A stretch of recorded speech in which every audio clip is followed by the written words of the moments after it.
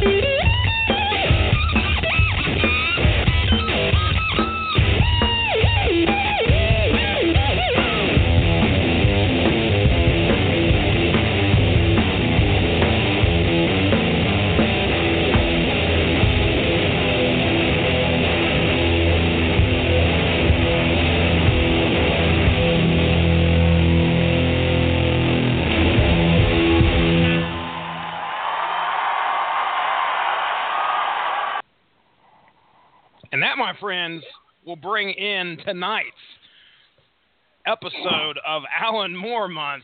If you couldn't tell by the intro song there, Jack the Ripper. And you'll be hearing a lot of him being mentioned tonight.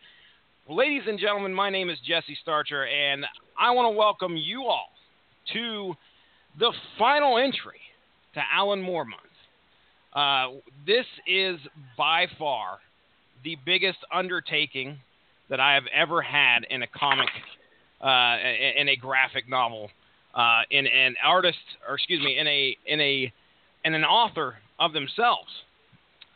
We are going to be discussing From Hell, Alan Moore's From Hell. And if you've never heard of it, don't worry. I had not heard of it up until recently when I first grabbed the graphic novel. Believe it or not, I had no idea it had an affiliated adaptation starring Johnny Depp. And that's all right. That's okay. That's what we're here to do on the Radulich Broadcasting Network. We're here to learn, and tonight we hope to learn you one, as we say here in Ohio and West Virginia. We're going to learn you one. So let me go ahead and bring on our guests. First off, I'm going to talk about the guys that I know are actually here right now. I'm here. Hey, all right. Our co-host then. Let's go ahead and go to the co-host. Our co-host this evening, he is the patriarch. He is the one that makes it all happen for us here on the Radulich Broadcasting Network. His name is Mark Radulich. Sir, how do you do? So did you like the punk rock mix I made you? I haven't listened, sir. I have not listened, sir. My wife is very jealous that I'm making you mixes and I'm not making her mixes anymore. That's partially because, you know, I don't need to impress her anymore, but I still need to impress you because you're dreamy. But it's also because you're actually interested in music, and I can turn you on to things, and you know, not quite the same. In any case, I'm good. How are you?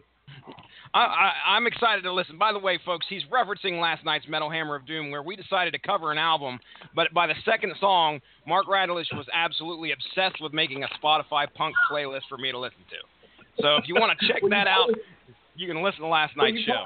You like punk rock music, and I wouldn't let that stand. You would not. I will not let that go. That's right. I feel like you're not listening to the right punk rock music, so I went to learn you one.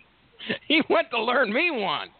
Mark Radulich, glad you're here. Glad you made it. I can't believe we've made it through 4 consecutive weeks talking Alan Moore, and I cannot wait. Please. Let me just really, in all seriousness, say that I pulled this completely out of my ass. It was an idea that I had, as I said, inspired by the fact that someone had sent me some comics, and one of them was The League of Extraordinary Gentlemen. And nobody had to join me in this endeavor. People could have said, No, we have better things to do than talk about old Grimsey, Alan Moore. But you guys really jumped at it, had a lot of enthusiasm, and made this project come to life as much as you can. And I am very appreciative. And I know you're gonna announce them in just a second, but I want to take the time to first thank you guys for helming this thing and reading all those comics. I want to thank Robert Winfree being on these shows. I want to thank Ronnie, and I want to thank Benjamin, and I want to thank your buddy. It was Josh who was on the first show, The Watchmen. That was Cole, I believe. I think Cole joined us on Watchmen. Okay. So for everybody who was a part of this and made it come to life, I appreciate you. I thank you. It's been fun. The material wasn't, but the conversations were a blast, and it inspires me to try to do something else in the near future, similar to this. I'll figure something out, but it's good to know that I have some guys I can trust that come on here and make these conversations fun and interesting. So thank you all. Oh yeah, absolutely. We got your back here, man. All right, well, yeah, let's go ahead and introduce our guests here. I cannot go forward in the realm of podcasts without my good buddy Ronnie Adams. Now, Ronnie Adams, how you doing tonight, man? Are you still got smiles here? We're in our 4th week of Alan Moore. What do you think, man?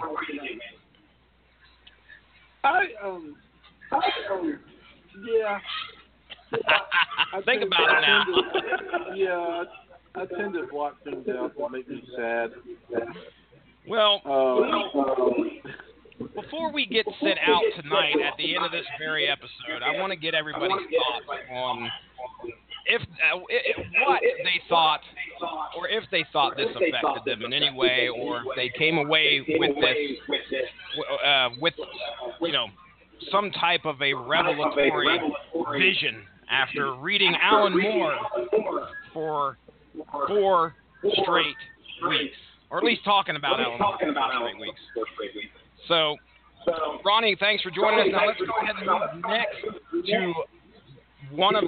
he is the host of the 411 Ground and Pound. He is also the host of Everyone Loves a Bad Guy at some point here. I can't wait till it comes back. His name is Robert Winfree. And how you doing tonight, sir? I'm pretty good. I surprised myself. I was able to finish the book before the show actually started today, and that was also I had to squeeze in another viewing of the movie, which I can't say I was overly thrilled about doing, but I did it. I finished the book. I'm ready to go. There's a lot of interesting stuff to talk about here, both in both properties independently and as they relate to each other. So this ought to be a fun one. All right, small correction. And Benjamin is in the switchboard area, so if you want to bring him on. Absolutely. What were you going to say, Mark? Before you do the small correction, Robert is also the co-host of our newly reminted podcast, Damn You Hollywood. That's right. Damn You Hollywood. And I think we might be saying that this evening, as a matter of fact. Once or twice. All right. Benjamin J. Cologne. He joined us last week to talk one of his favorite Alan Moore books, and that was V for Vendetta. And then we drug him, along with Robert Winfree, right into From Hell. And not Drag Me to Hell, but we drug him into From Hell. And I want to go ahead and tell him thanks right up front. Benjamin J. Cologne, how you doing tonight, man? Good evening.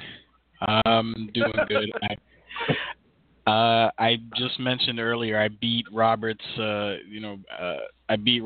time as far as like how soon before the podcast began that I finished the book and the movie, which I was both reading and watching at the same time up until about 10 minutes ago. Wow. Well, you guys put in some work. I will tell you that right now. I didn't. I was watching Full Frontal clips with Samantha Day on YouTube. Full Frontal? Yeah. Okay. Well, I won't delve into that anymore. We've got a big book to talk about. Alan Moore's From Hell. Now, when we get in, and when I first, like I said, picked up this book, I didn't realize how massive it was. We're talking close to on the order of 600 pages. So no one can fault anyone here if they did not read this material. I picked it up in July, I think, and I had to renew it on my library card twice. You get a book out a month for a month at a time. I had to renew it twice, and I probably owe like at least $2 in fines on it because I'm lazy. But regardless, I picked it up and I was like, man, this is going to take me a while to get through. So I started immediately. And for myself, I think it took me. I'm a leisurely reader. I can't really jump into something and stay focused, especially before the hour of 9 o'clock, which is my kid's bedtime. That's just not going to happen. So what I would usually do is I'd wait till the evening, crack it open, and go through about maybe 2 chapters. It's only 16 chapters, I think, which is a prologue, epilogue, and 14 in between. So I thought a chapter a night, I can have this knocked out in 2 weeks. Hey, look at me. I'm planning things. Again, like I said, it took me 2 months. So it was quite a task. But that's not to say that this book was overly unenjoyable. Alan Moore, the subject matter of this book, Alan Moore took a very focused look on a crime that occurred back in the later 19th century, in the late 1800s. This is Jack the Ripper. Okay, From Hell is, I would say, his theory on. Well, I wouldn't say his theory, but I mean his idea of the put together facts on what exactly happened. So let me go ahead and I'll quickly read my synopsis, provided I can find it here, as to what we're about to embark on, and then we'll get into discussion about the book and all that great stuff. All right. From Hell may look a little daunting at first. Within these pages lurks the proposed theory for the famed Jack the Ripper killings that took place in the late 1800s. In this piece, we are treated to the story about one royal physician, Sir William Gall, who has been tasked with the duty of eliminating some prostitutes who know a dirty secret about a certain prince and an illegitimate heir to the throne. Gall happily takes on this task, but not to just satisfy the queen, but to satisfy his own Masonic-fed psychosis as well.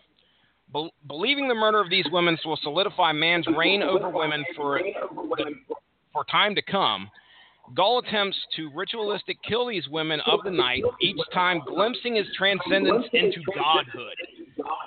The story is not just about the killings, though. From Hell also lets us peek into the life of Inspector Frederick Aberline, trying to track down and put together these clues as to who the Ripper is and what are his motivations. All right, so there's my brief summary. Any corrections there? Because trust me, I put that together at about 11:30 last night. Just one small one. It's not his theory. It's not a theory. He got the theory. It's not his theory. He got the theory elsewhere. Okay. Yeah. And the theory that he's pulling from, he actually kind of just played around with and more so fictionalized. He added elements to it that were not part of the original theory to make it more dramatic. Okay. Winfree? For those of you who wish to keep track, the theory that he is basing his fiction off of is the book, primarily it's called Jack the Ripper, The Final Solution, which proposes the Masonic royal cover-up to the whole Ripper, as the solution to the whole Ripper problem. Because, no one knows who Jack the Ripper really was, and people can still sell books off of it, as actually somewhat predicted by Moore in this book. Yeah. So let's talk about, first off, we'll talk about the absolute girth of this particular piece, I want to ask Ronnie here first. I mean, dude, this is a graphic novel that is just unreal in size. Is this the largest graphic novel you've ever read, or is there anything else that you have had in your library or at any time in the past grabbed a hold of and read that even tops this? Off the top of my head, no. I mean, I thought Watchmen and a few others were like the top, like the biggest books I've ever read. And I got a hold of this. I like Robert. I was mainly digital on reading this, and it was a task. It was really a task to get through this on an iPad. But it was, man, it's intimidating. I'm not gonna lie. It can be a rough read, but it's still a good read. But it's kind of rough at first. Well, the good thing is there's pictures. That's about the only thing I could say. Because, man, if this was all nothing but words, as we've already discovered on here, I don't read books. Right, Mark Radulich? He ain't one for no book learning. Mark, what did you think here, man? I mean, did you actually get a chance to look at this thing at all? I mean, like, did you see the 500 and some pages that are in this thing? I mean, I don't know if I understand your question. I own the book, and it's textbook size. You do? I thought maybe you'd, like, hit the library or something. So this is something that you bought. No, I'm good at wasting money. Just ask my wife. Exactly. But no, I once I got the League of Extraordinary Gentlemen, I went on Amazon and I bought these. When we decided what we were doing, I just went out and bought the three other books. I bought Watchmen, which I did not own. I bought From Hell, and I bought V for Vendetta. And I took a look at that, and I didn't know what I was getting into with From Hell. And in somewhat in retrospect, when I initially pitched this idea, it's just a quick side note. When I originally pitched this, I was thinking about at that time the Killing Joke hadn't come out yet, but now it has. And at the time, there was all these other ideas of doing something with Gavin's podcast, which seems to have gone the way of all flesh. But he was talking about doing something with the Killing Joke, so I was like, okay, well then we need another idea here for a movie, and I just did some preliminary research and said, oh look, From Hell is a graphic novel, and so I really knew nothing about it. Mm-hmm. What I'm getting at here, I knew zero about the story, knew zero about the book. I did a quick Wikipedia search for Alan Moore's stuff and went, well, I can't really narrow Swamp Thing down to anything that would be good for a podcast. And Gavin threatened violence on me if we did the Killing Joke. In retrospect, I wish we had, because I have a lot to say about that stupid movie that came out this past summer.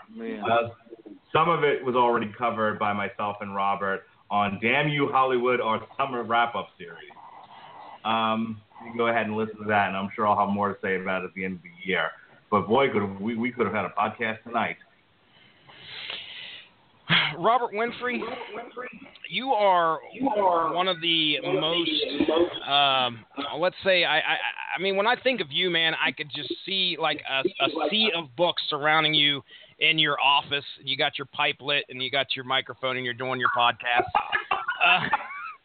Tell me, sir, I mean, did you feel like this book was a gigantic undertaking, or did you think that this was something that this is just fodder for some of the stuff you've read in the past? Well, being LDS, I don't smoke, but I appreciate the visual. As far as an undertaking, I didn't say the pipe was lit. Had I had a physical copy, I might have considered it. Because this was digital, it was just like page, turn the page, turn the page, turn the page. There's no reference for how far I am into it, how farther I am from the beginning or close to the end. And also, no, this is not the largest book I've ever read. I don't think it's not the most dense. It is certainly up there, mind you, but it is not. I mean, look, as far as dense reading goes, I've never read anything denser than Heart of Darkness, which, despite being extraordinarily thin volume in terms of page count took me something like a month to read because you can't plow through that. Mm-hmm. Conversely, I can read the totality of the Harry Potter series probably within 9 days. I read Disney War in 24 hours. It's like a 600-page book. Yeah, wow. There's light reading. This isn't light reading, but not the densest. But I'm very glad to have read it. I might wind up rereading it at some point in the future. There's a lot of interesting stuff here. And we're definitely gonna go ahead. I was gonna say this is the largest book I've read, but it's the largest graphic novel I've read. Okay. But all right, Benjamin J. Cologne, I want to ask you first. I know that you've had this for a while, correct? Yeah, I've actually tried on 3 other separate occasions to finish it, and I hadn't. That's amazing. Now you've actually had the opportunity and you've done it. Do you feel like you've accomplished something? Yeah, well, also not only in finishing it, but in finishing it before the show started. Well, so folks out there, last 15 minutes, if you can't figure out what we're trying to say, this thing is huge, all right? It's huge. It's huge. It's big. Now, my next question.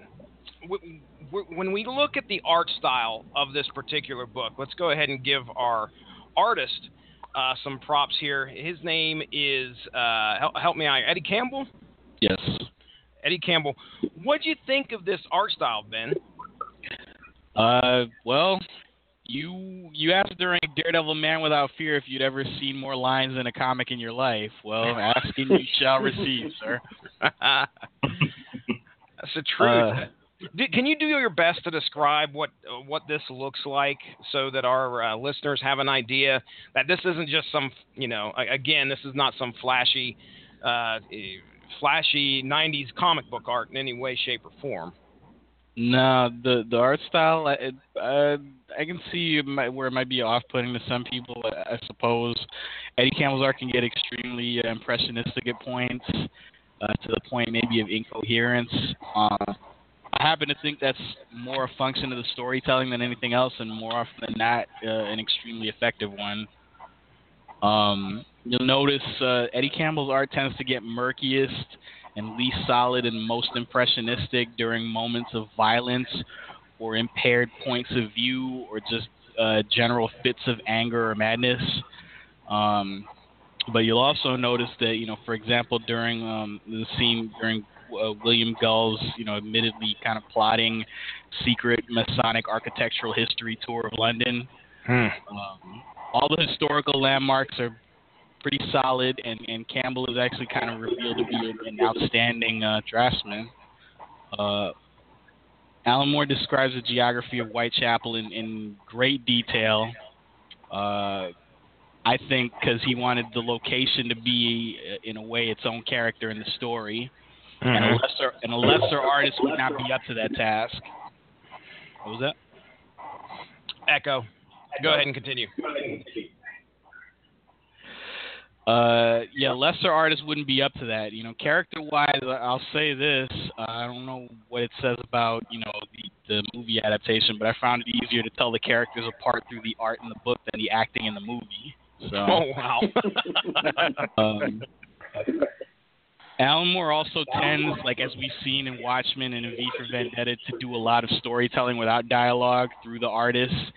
And again, I speak from experience. That's harder than it looks. And again, Eddie Campbell does a really expert job at it.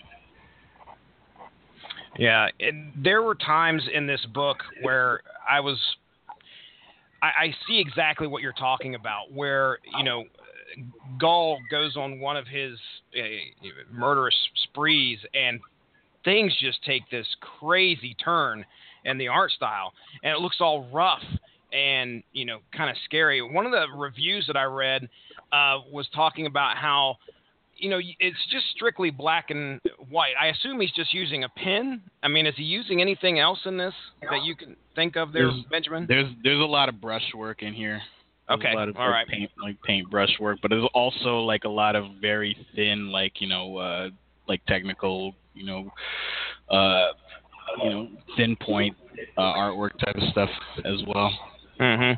And they said that it was appropriate for the setting of the book, which was, in England at that point in time. One of the things that they were thinking of was the amount of soot and how kind of dingy and dirty things were, especially for Whitechapel. So let me go ahead and bring in Ronnie here real quick. Ronnie, what do you think about Whitechapel, man? Is this a place you would want to go visit there back in that day? No.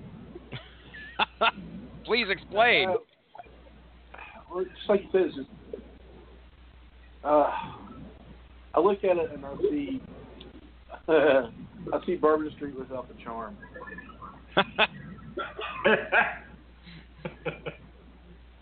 And when I, it's dingy, it's dirty, it's dark.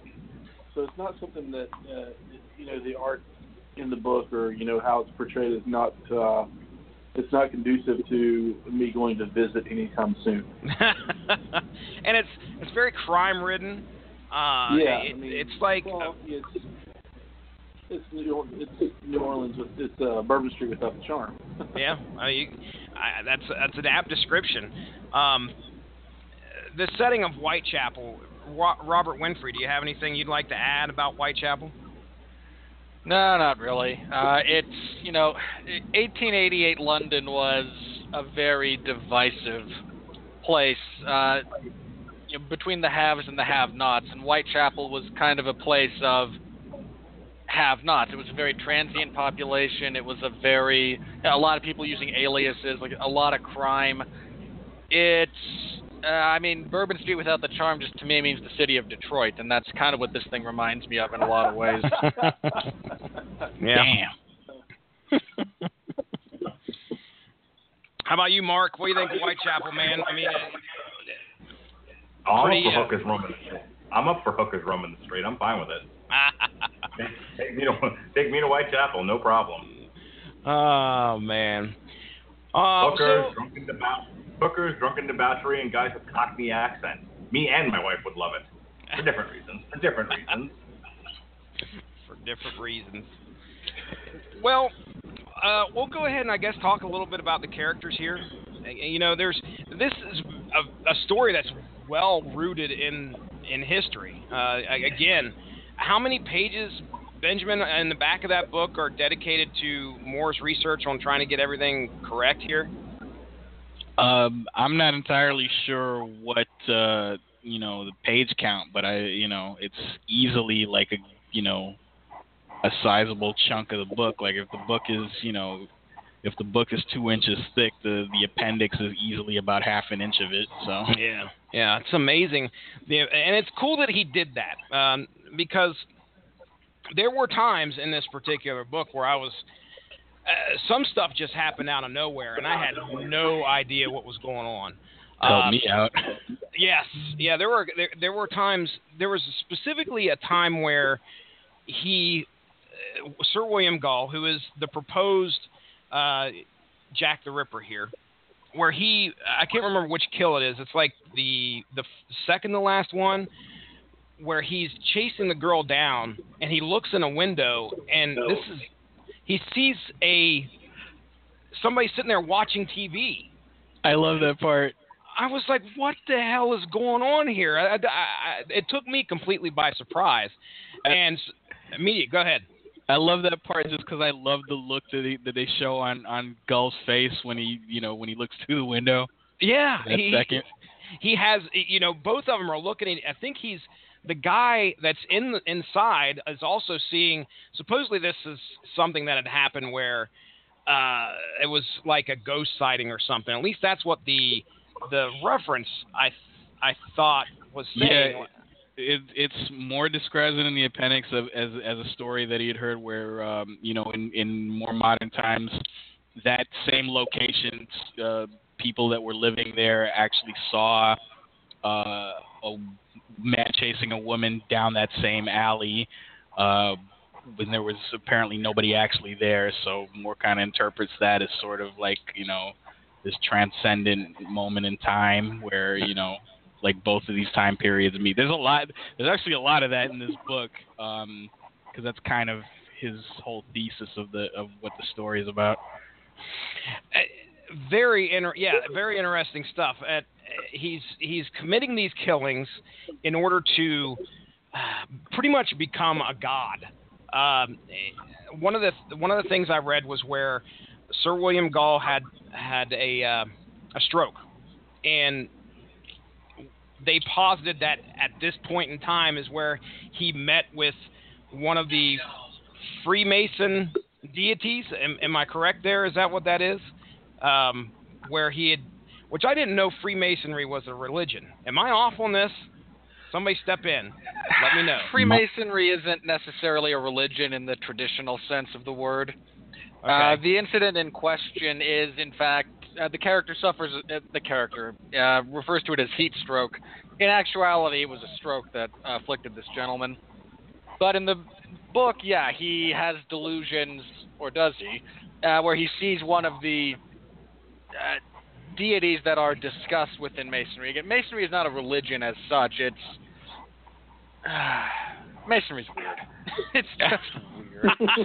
So getting a handle on it can be difficult, but he is just.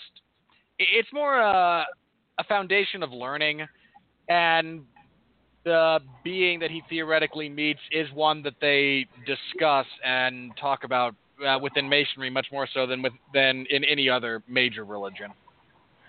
Mm-hmm. Can I throw this in here while we're talking about this particular thing? And I want to address this to Robert, just one Hannibal Lecter fan to another, and we can come back to this later on because it'll probably come up again later on. Did you notice more than a few, and I'm not even just talking the obvious ones where William Blake is actually a character in this book, but did you notice the obvious, some of the Red Dragon parallels that may have come up? Yeah, there's a few. Again, you mentioned Blake being a character, the obsession with Blake's work, turning into this happens at the end. He actually believes he is the inspiration for a painting that Blake did.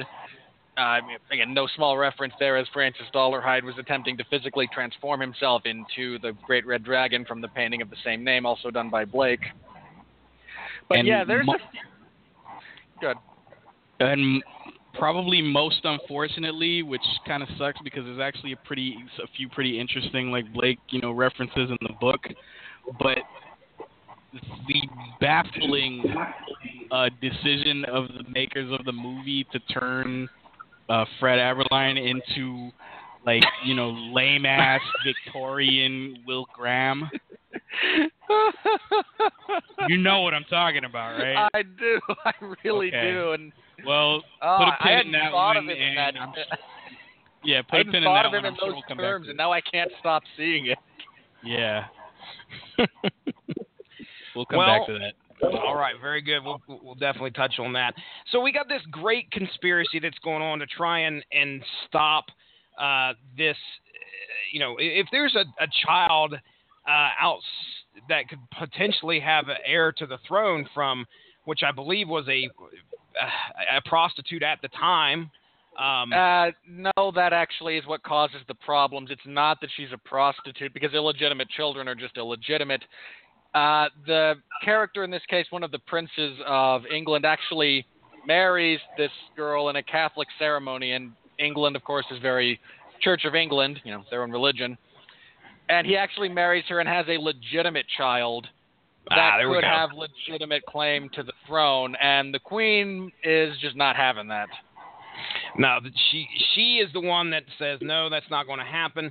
And in this book, one of the particular plot points that's kind of different from the movie is these ladies of the night find out, what exactly happened, and their plan is to kind of blackmail a certain person to try and get more money. Of course, when the Queen found out about that, she's like, no, All right, and she tasks Sir William Gull with trying to eliminate that whole problem, to which he takes it to lengths that are, I don't know, man. It's just a little over the top. But of course, a case could be made that this guy was definitely not right in his head. So let's go ahead and talk real quick about any characters that you want to. Robert Winfree, I mean, do you want to take the main character or our certain centerpiece here, which I think is Sir William Gull? Do you have anything you'd like to say about anything that struck you in the book?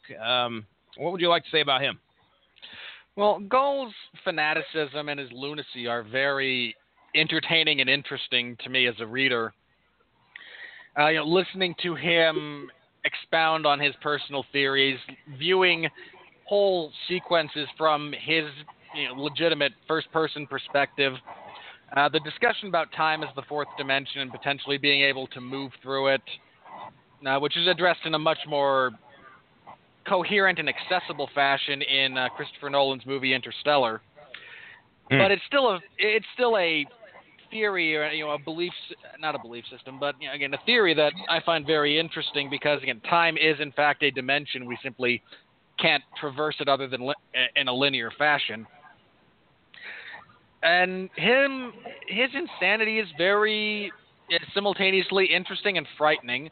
His relationship with his coachman, Netley, produces quite a few enjoyable moments that caused me to chuckle. And it's a suitable interpretation of Jack the Ripper based on the evidence that they chose to go with for this book. Netley seems more like the person that I almost identify with, although he's not really doing a whole lot of horrible things other than just carting this murderer around because he's been told to. But he is absolutely, even though he's not very smart, he is almost the one person that, if I was riding alongside this guy and he was describing all this stuff, I would also be overcome with exactly what he's talking about and potentially fall down to the ground and be like, okay, I'm done. There's a point in this book where Netley just can't handle it. And I think he gets off when after doing the tour of London, and he's pointing out all these great architects, and he starts to realize all these great structures that were built by these architects and what the actual purpose of it was for, which was apparently he's kind of letting him in on this whole subjugation of women and how women at one time had power, and now all these things have been built around London to make sure that that's not the case, that doesn't happen anymore. All of a sudden, he's just, Netley's overcome with the fact that the realization of what he's been traveling around this whole time and not even realizing what was going on, to where it almost, I think it makes him physically ill. Ronnie, it doesn't help that he's, dumber than a bag of rocks and is quite susceptible to the suggestions that Gull is giving him. That's true. Ronnie, do you have any insight on any character insight? You got a favorite character or anything you'd like to discuss about the characters in this book?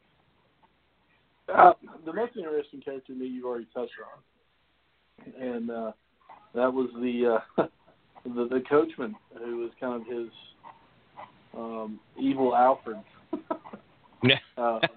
To a point, but that was the one that stood out to me the most, mainly because he is sort of an idiot, and he's very susceptible, like you said, to everything he was telling, and at no point in time did he ever think, I could just tell this guy no, or run for my life, or whatever. So,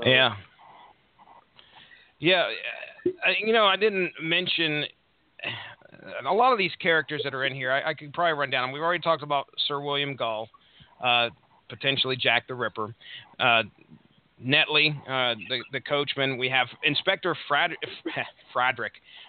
Aberline, and then we have Mary Kelly, who is the last prostitute standing, I guess is what we would say. Although, man. Isn't that a show on Fox? Benjamin, you got any character insight here? Any favorite moments of these characters in the book? We spend most of our time in the book anyway, dealing with things from William Gull's point of view, and Alan Moore tries to keep it entertaining. And if you're going to keep it entertaining, you might as well, tell the story primarily from the point of view of this person who is clearly losing his mind, doesn't know it, and is doing these horrible things, and having these visions that make sense to nobody except himself. Netley as his accomplice, I wouldn't call him a complete idiot. He's we find out later on he can at least kind of sort of read and write, which I can't imagine was 100% common among people around that part of London at the time. Yeah. And Alan Moore's theory is that in a sea of fake Jack the Ripper letters, the From Hell letter was the only one that maybe he didn't. He kind of says in the appendix it may have been the only authentic one, and he kind of he puts forth the theory that he had Netley write it as dictated by William Gull. Netley, he's not a complete idiot, but he's Gull's hired goon. He's got he kind of just does what he's told. He thinks that he's got a future in the Masons, waiting for him if he kind of just keeps his mouth shut and does what he's told, as distasteful as that may be. But he's kind of doing that just because he figures, it'll be a better life and, he can advance himself. The Ripper's victims, honestly, Moore definitely does a damn sight better job, fleshing them out as characters in the book than in the movie. Yes. I think they got picked off like flies in the movie without, even much of a chance to, figure out which one was which. Look, the average flock of teenagers that gets mowed down by Jason have more personality than was given to the women in the movie. That's true. Indeed. And we get to know him. We get to know him just enough, and this is, I'll probably be going back to this a lot. From Hell is first and foremost very much a horror story, and the key with, as far as I'm concerned with horror, and I guess I subscribe to like Stephen King's philosophy of this is, you have to make. If you establish characters and if you have, you give your audience a reason to care about them, then it becomes that much more horrific when they're in danger. Alan Moore did a great job of that. He set up the stakes of, why they were being pursued by the Ripper and why, it was kind of hopeless for them. They really had nowhere to turn, and that's what made it, easy for an educated guy with a lot of resources like William Gull to just kind of pick them off one by one in increasingly more brutal ways, which I'm sure we'll also get into shortly. Well, man, it gets rough, and it continues to escalate. And I don't know if that's because, in his mind, he's got to do something more to try and just, I don't want to call it a high, but it's almost something similar where he's got to take it another step farther, and the murders have got to get just that more grisly, so he could glimpse or again try to transcend into godhood. Well, the technical term from a behavioral standpoint is devolving. He just, like you said, he's chasing a feeling, trying to find something that you kind of get the first time, and it's just never as good. So you attempt to compensate with more elaborate staging, more brutal murders, higher number of murders, having them closer together. It's a very common thing with most serial killers. not all, but most, they do devolve in that sense, and just things get more and more frantic. And that's usually when they start getting caught, is when they become sloppier and just more and more wild. Mm-hmm. Mark Radulich, now you, sir, I mean, you're around some shady people every day. I know that's a fact. Why don't you? I can tell you some stories. I know you can. Can you give us an idea, though, as to why the public is continually fascinated by the Ripper killings? Do you have any idea? Or can you give us an idea or a theory here? Well, I mean, it's not just the Ripper killings. I mean, walk into your average Books A Million or Barnes and Nobles. The Borders is now gone, but walk into your mall bookstore, and there's an entire area dedicated to true crime, and in that true crime section, there's at least a shelf, if not more, dedicated to just serial killers. Look at how many TV shows we have that are, I mean, and not just TV shows, for men. I mean, the Oxygen is a channel for women, and that show's full of fucking shows, Snapped, and all these shows where women go nuts and start murdering people. We're not just fascinated. We're not just fascinated with serial killers. We're fascinated with murder. A highly rated show that just ended drug back up the John Benet Ramsey murder. Mm-hmm.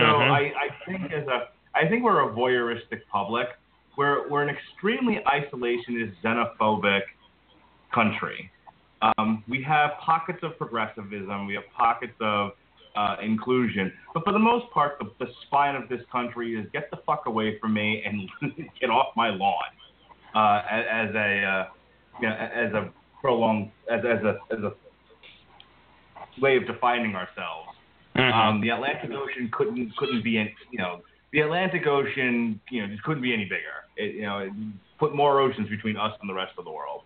But by the same token, because we're so isolationist and xenophobic, we like to look safely at these other facets of life that we don't want anywhere near us, but are pretty cool to look at. And one of those things is the dangerous murderer. We just, as a culture, really, really enjoy our violence, and that's one aspect of it. Anyone else? I mean, I'm willing to debate that if someone sees it any other way, because I threw a lot out there, and maybe you don't see it as I do, but that has sort of been my interpretation of the United States. I don't think you're wrong there. The one thing I would add as to why we're obsessed with the Ripper killings is because he got away with it, fundamentally. Yep. I mean, the ones that we tend to latch onto from a societal standpoint are the ones that go unsolved. I mean, there was a lot of time and energy and thought and material devoted to the BTK killer until he was caught. The same way that now, Jack the Ripper's one everyone knows. The other kind of big serial killer that people remember is in that same vein as the Zodiac Killer, who, again, fundamentally speaking, got away with it. We don't know who the Zodiac was. So that goes right back to the Johnny Ramsey thing. Why is this so popular? Why does anyone care about this particular kid who got murdered? Because we don't know who really murdered this kid. Well, PBS seems to think they know who it is now. But at the time, we didn't know who really got this kid. Yeah, I mean, if you look at the others, people know the names of, Bundy and Gein, but, a near contemporary of Jack the Ripper was H.H. Holmes, who very few people know about, despite being the first, really kind of documented multiple murderer, as it was called. Now we refer to them as serial killers, in the United States, and to the point where, we still don't know an accurate count of how many people he killed. Depending on the material you choose to believe and read through, it could be as many as 200 to 300. Wow. I don't subscribe to that line of thought, mind you, but he was a relatively prolific killer. Well, it kind of leads into my next question, because we're throwing names out here left and right of who these people are. Ronnie Adams, what interests you more? Okay, and I know this is rather morbid subject, but I mean, what interests you more? A good whodunit, or a good investigation into the actual person that did it, the reason behind it? What seems to gravitate your interest? Oh, wow. A little bit of both, to be honest with you. Wow. The psychology behind why they did it is a little more interesting to me, because it gets into that person's mind and helps me realize who they are. I like a good mystery, but I guess I would have to go with I've read up on different subjects like this. You know, as morbid as it may sound, but I do like to find out who that person is and what happened to them, or if anything happened to them, if they just enjoyed that, you know, that crime, killing or whatever. I guess it was the person who did it for me, not the whodunit. Okay, the story behind why they did these atrocities. Yeah. Mark Radulich, I think this is your field of expertise, man. Why would we want to know why versus why can't we just say, okay, that person did it and we're done? What's the reason why we look at the why behind it? Why someone would commit murder or multiple murders? Do you have do you have any thoughts as to why is that something that we always have to delve into? Why can't we just move on? I don't know. I don't know. I don't know if everyone has that sort of intellectual curiosity. I think that's more individualistic.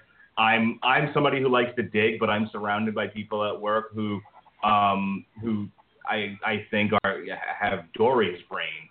You know, they just forget shit 5 minutes after it's happened. So we could have the same guy come into jail, 20 times in a row, and each time will be like it's the first time. Yeah. But I'm interested in why a person does the thing that he does. I've got that intellectual curiosity. I'm sure some of you guys do too. Well, others don't. Others are perfectly. We had a guy. I'll just briefly. We had a guy who was probably persistently mentally ill, though we don't have enough records to say that one way or the other. But he was in our psych ward for the last 60 days, 60 to 70 days, and he was released 2 days ago. He was released to the crisis stabilization unit, and they let him out in less than a day. He immediately went home and beat the shit out of his pregnant girlfriend and two of her roommates. Jeez. And when they ran to the neighbor's house, he beat the shit out of them there too, until he was finally arrested. Again, this happened yesterday. He was let out 2 days prior to that.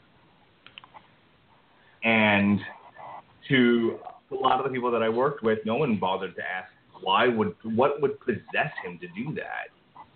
What drove him to this? It's not even a function of the journalism. There were 3 or 4 different articles that missed crucial points of that entire story, like why did he get out of the CSU so quickly? But there was nobody asked why he beat this girl. Nobody cared. The focus was just on what a violent asshole, and that's it. And people just moved on. So I think it's very situational, and I think it's very individualized. I don't know if I can give you the kind of general answer I did before. No, that's a good answer, man. With From Hell, more obviously dives into why this whole atrocity occurred. Before, I'd say probably prior to me reading this book and coming to an understanding of what the movie represented also, I knew Jack the Ripper was a thing. I had no clue about the whole conspiracy thing. I had no clue about as to why these things were done. It never occurred to me to really get into it. Now, that is partly because I didn't have much of an interest, but I can tell you that, nowadays when something like this occurs, or, any tragedy that occurs, I'm asking, why did this happen? As anybody else who'd be touched by that tragedy was probably doing the same thing, and I think that, of course, leads to a lot of speculative things that occur after a tragedy happens. But one of the quotes here for Moore in regards to this book, he states that the greater part of any murder is the field of theory, fascination, and hysteria that is engendered. That it is engendered. A black. I'm going to try and say this. Alan Moore would sound so great doing this right now. A black diaspora of our tireless, sinister enthusiasm. Jack mirrors our hysterias. Faceless, he is the receptacle of each new social panic. And when we look into why these things are done, we start to look at everybody else around us. At least that's what I mean, I don't know. I could be living next door to a murderer right now. And trust me, I'm watching, even in the back of my mind, or just going outside and enjoying a drink at the picnic table in our front yard, I see the next door neighbors. I see anything fishy, all of a sudden I'm cataloging that. I'm like, okay, what's going on here? And it's because of stuff like this that has occurred in our history and in our times today that we've become absolutely, at least I've become critical of just about every. I don't know if that's just because I've grown up or what, but I watch everybody with a weary eye because of all this crazy stuff that's going on. Okay, let's go ahead and we'll move on here. Next question. Let me see. I'm going to get back to my questions here. All right. Actually, let me just go ahead and move to Benjamin. Benjamin, you've got some things I know to say about this particular novel. Please have at it, sir. Not sure what I'm looking at notes that I wrote earlier. I'm trying to see where I can jump in here. As far as the differences between the why and the what and the details and the mystery versus just finding out, just knowing up front. It kind of does an interesting thing here where and this is why I keep coming back to the fact that From Hell as it exists in graphic novel form is absolutely a horror story, because Moore is not concerned with the mystery of who Jack the Ripper is. Moore tells you up front who Jack the Ripper is. That's not the point of the story that he's telling. For him to assert, in such detail something that was never actually discovered, and then basically putting the audience into the scene of the murders as they happen, is kind of inherently terrifying. You contrast that with the movie, which kind of presents itself more as a procedural whodunit and puts you in Aberline's point of view, which opinions may differ, but I think Aberline, he was factually the detective on the Ripper case, but for the purposes of telling an entertaining story, he's not a particularly interesting character, and they try to do certain things in the movie to make him more interesting, and it doesn't work. So it's trying, the movie's trying to be more of a procedural, crime story, which makes it a little less satisfying because there's less of a horrific element and more of a detective element. The problem with that is, like I said, the killer is never discovered, let alone brought to justice. So that kind of falls, it's kind of empty, where, you're setting up a detective story that has no ending.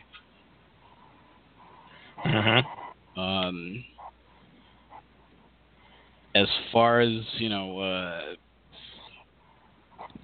as painstakingly researched as From Hell was, definitely presents a hell of a case as far as Moore's theory of that William Gull was responsible for the murders. I know that supposedly that's also been debunked along with dozens of other Jack the Ripper theories for a couple of reasons. There's evidence to support it, and I'm sure there's evidence to support a lot of other wacky conspiracy theories about who the Ripper was. As they say, the truth of what really happened and who was really responsible is probably pretty boring anyway. More just first and foremost, I think he had a couple of ideas that he wanted, that he saw that he could kind of tie together into this whole greater story that's kind of in the culture. A hack writer would just kind of leave it at that. Leave it with the case that he presented and the embellishment that he kind of did for the purposes of entertainment. Alan Moore kind of weaved this whole story around like actual facts mined from all these dozens of books on the subject, and it's basically it's pretty much the best example of a true crime novel that you're probably ever going to find in comic book or in graphic novel form. I could agree with that.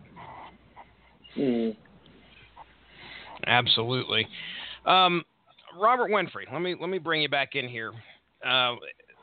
From Hell is said to touch on many themes, including the role of women in Victorian society, the collective neurosis of a culture which produced a killer like the Ripper in the first place, the influence of the Ripper on the 20th century, from the rise of the serial killer to sensationalism in the media, to shifts in attitudes about sexuality and the sexes, and the view of the present day from the dawning of the modern era.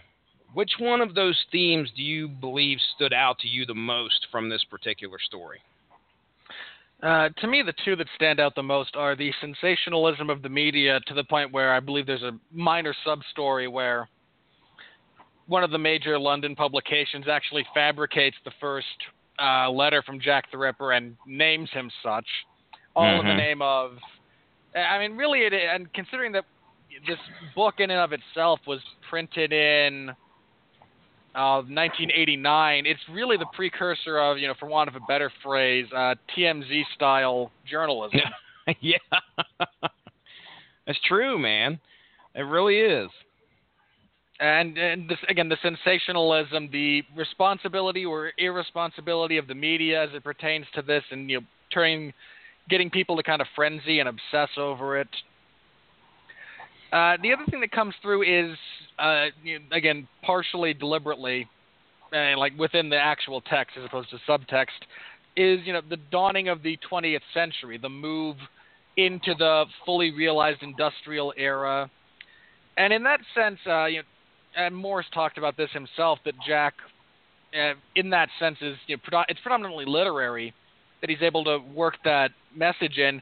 Really, Jack was kind of a fortunate member of he benefited from fortunate timing. Newspaper publications at that point in time were just starting to circulate further and further. Literacy rates were on the rise. The world was just kind of getting smaller at that point rather than bigger. And to cap it all off, you have violent murders. And, again, like Mark mentioned, we're somewhat of a voyeuristic society, so what better to kind of capture people's attention and sell material than violent death? It's a good seller. Can I piggyback on this? Sorry. Yeah, go ahead. I'll wait till you're done. But I do want to piggyback on something that you're saying. The last thing, that was the other thing I wanted to mention, was something like that. I mean, look, serial killers are not new. We have this slight misconception based around inaccurate information that, Jack's one of the first documented ones. Again, I mentioned H.H. Holmes a little bit ago. One of the first documented in the 1900s, if not the first. I have to double-check some of my facts on that. But the reality is serial killers did not spring into existence in 1890 or 1880.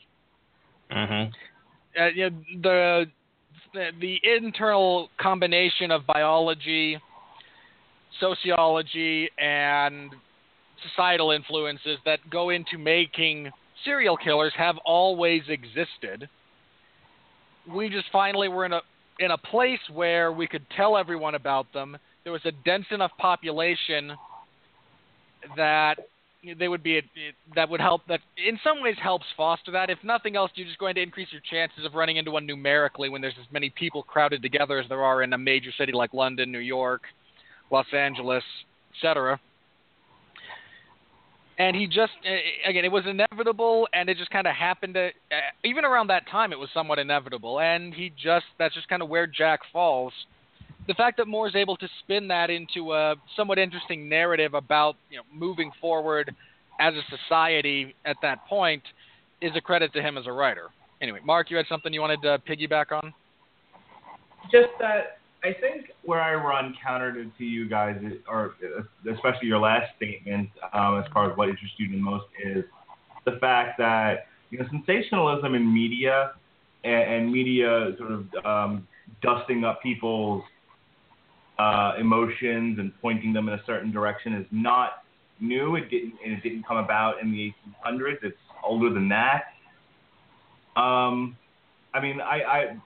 You go back and you read some of these history books about U.S. elections starting with Washington, certainly thereafter. There were magazines and pamphlets and newspapers of the day that were just as bad.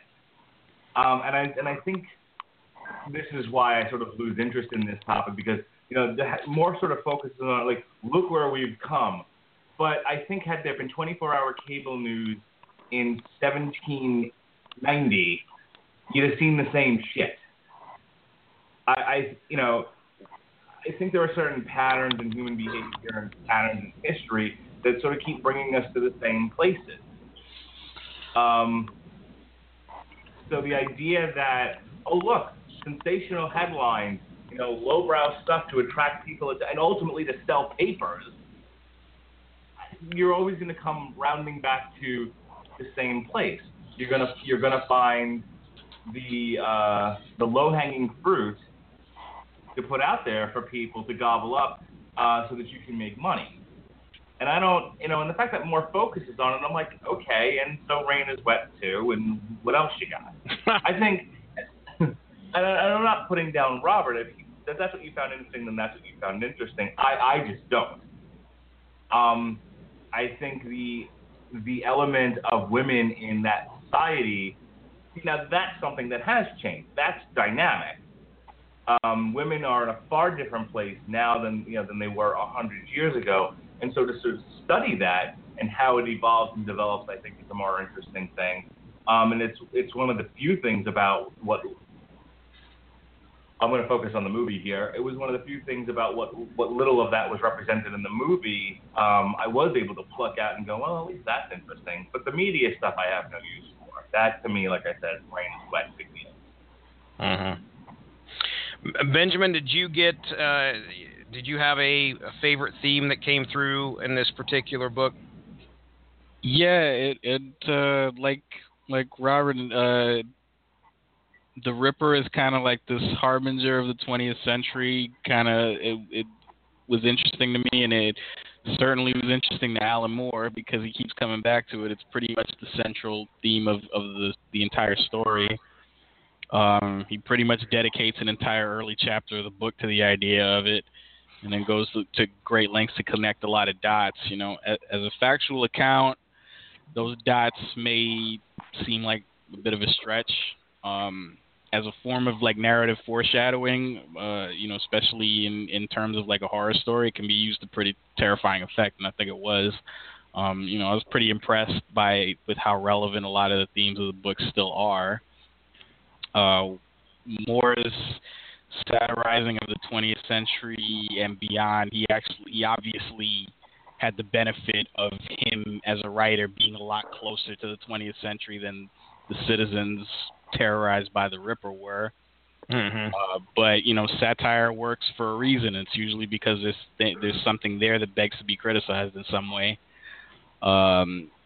There's still a lot of things from that time in or out of the context of the murders that we're still struggling with today, even though the 20th century is 16 years gone and counting. whether that means from hell is prophetic or just that these, like Mark was saying, these are things that are kind of inherent to human beings that existed long before, that period in time and will continue to exist long after. I guess, it's up to your interpretation. It's not easy to draw a point A and a point B between two time periods over a century apart, then draw a line between them and say at the same time, this is how far we've come, and also this is how far we haven't come. It's true. So that's a tremendous way of looking at it there. Ronnie Adams, I about asked you if you got a fart joke for us because I think you said that you were good for that. Now, what? The commentary and the ideas that these gentlemen, I mean, they're so intelligent, and about all I'm good for right now is fart jokes and laughing. But I'd kill for a good fart joke right about now. Wish I had one. Wish I had one to make, man. Well, okay. Ronnie, what did you read this? I know you read this a while back. I mean, what did you take from it? When you first read this, what did you take from hell? A nosebleed and a headache. No. There's so many things that Moore touches on. One of them is the role of women in this society versus and the parallel, and honestly the parallel between how far we've come and how far we haven't come was also something that came up in my mind.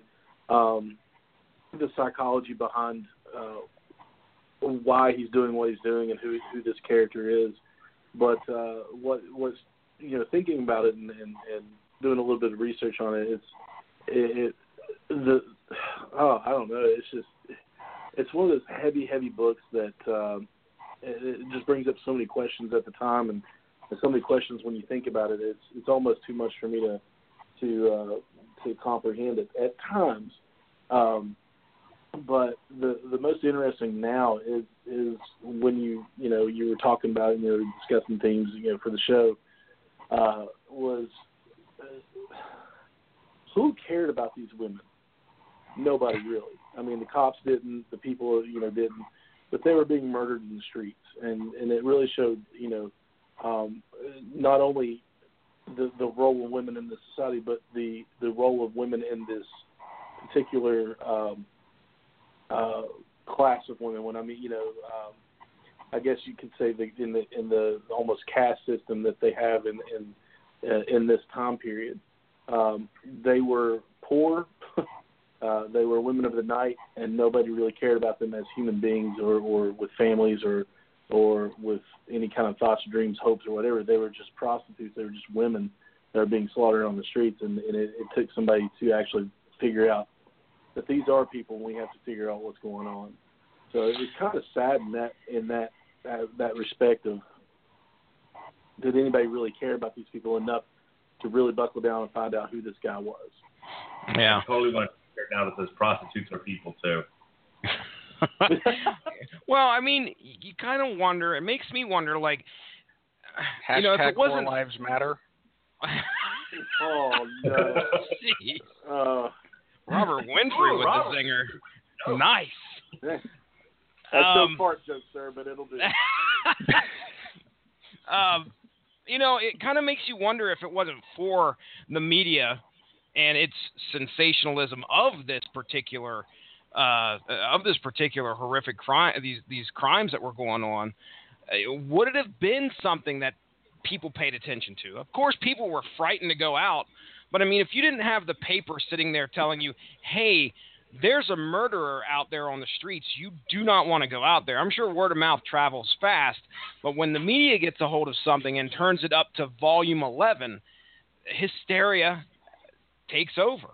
And then the pressure of trying to name a suspect, that was one of the things that came through here is like, hey, we got to give this guy a name, and we got to find this person. We got to find out who it is.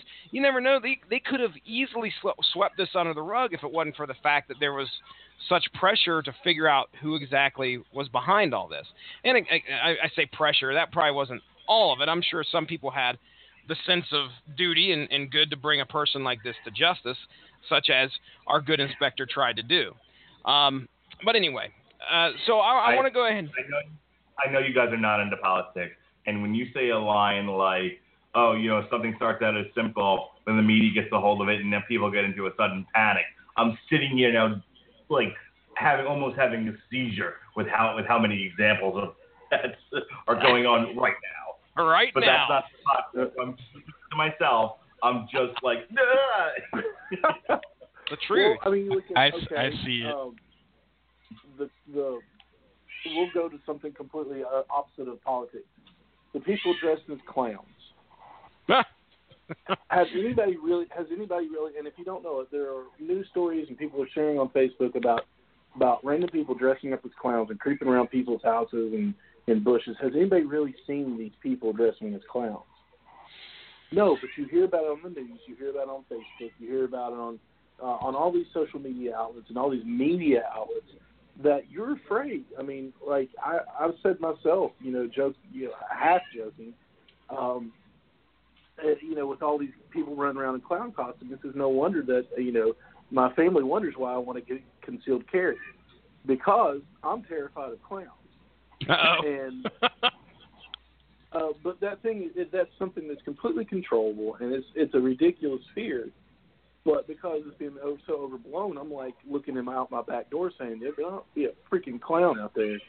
Kind of deal. I mean, but has anybody, really seen him? Has anybody been arrested for said, crime or whatever? I don't know. I can bring that back home. I can bring that back to the subject if anybody's heard of this before.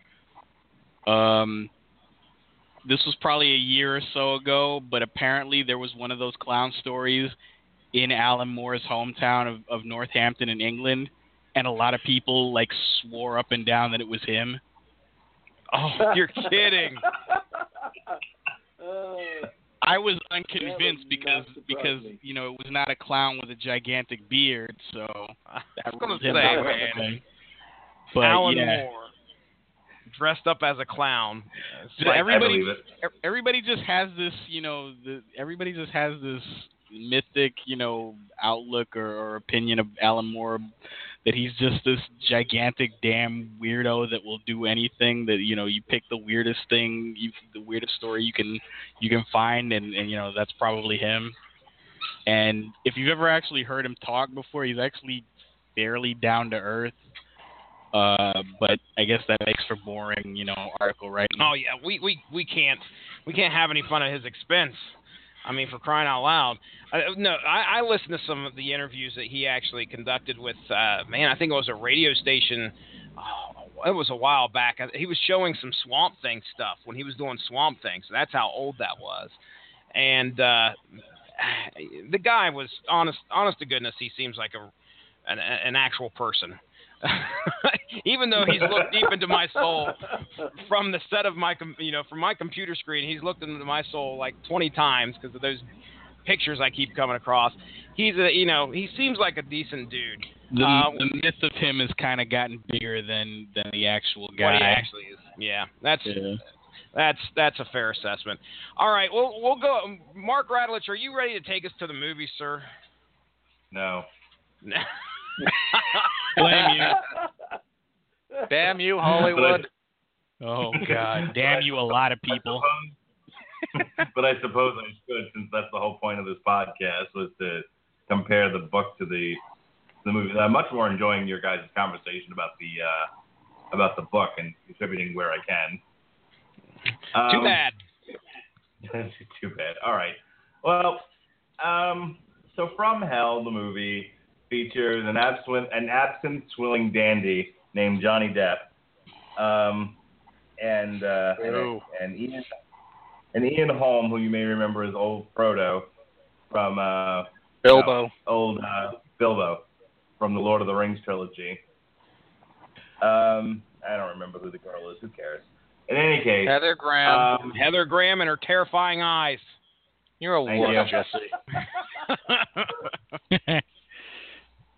all right, so I'm not even going to look at Wikipedia on this. It's just here's the plot, basically. Murders be happening, prostitutes be dropping, a gang of people drag the prince out of his home, and drag his pretty wife out of the home as well. The wife ends up being lobotomized and put in an insane asylum. I don't think we ever see the prince again. Meanwhile, back in old Whitechapel, they drag Johnny Depp out of an opium bar and say, "Clean up, dude. We need you to solve this murder." See, eventually he figures out that it's Ian Holm who plays. What's the guy's name again? Gull. Yeah, Sir William Gull. He figures out it's Sir William Gull, who is a Mason, and he's part of it is he's doing it on behalf of the Queen. Part of it is he's doing it because there can be only one, and he wants everyone's Highlander power. That was what I got out of the movie. Wow. Ironically enough, this would not be the worst Highlander movie. Not even there's a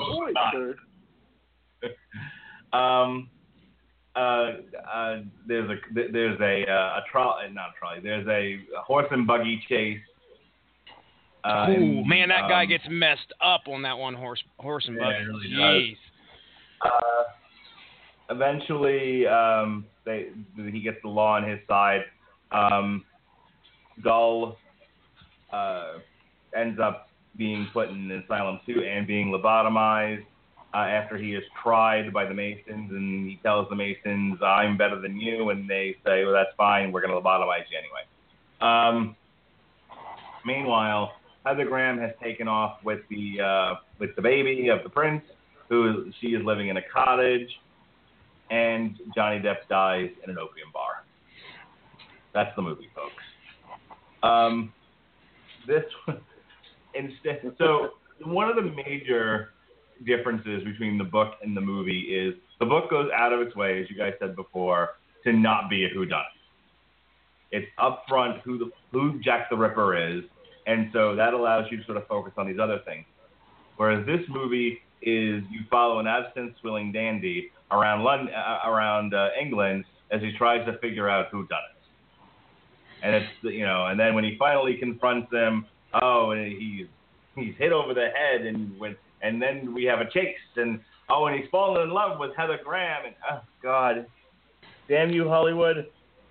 This is yet another movie full of stupid cliches. I mean, I can't even say it rests on the what's good about it is that it rests on the performances of the actors. Everyone reading their lines in this thing for the most part, like they're at gunpoint. It's dreary, and as far as whodunits go, it's like if you pay any close attention to what's happening, or if you've read the damn book, you know exactly who done it, and there's no tension. So, Robert, I don't have a whole lot to add. We really I wish I said, from hell, sure, that leads right into Halloween, right into scary stuff. That'll be great. And I had no idea what exactly I was getting into. Or we should have done this one first, so as not to end with such a shitty story.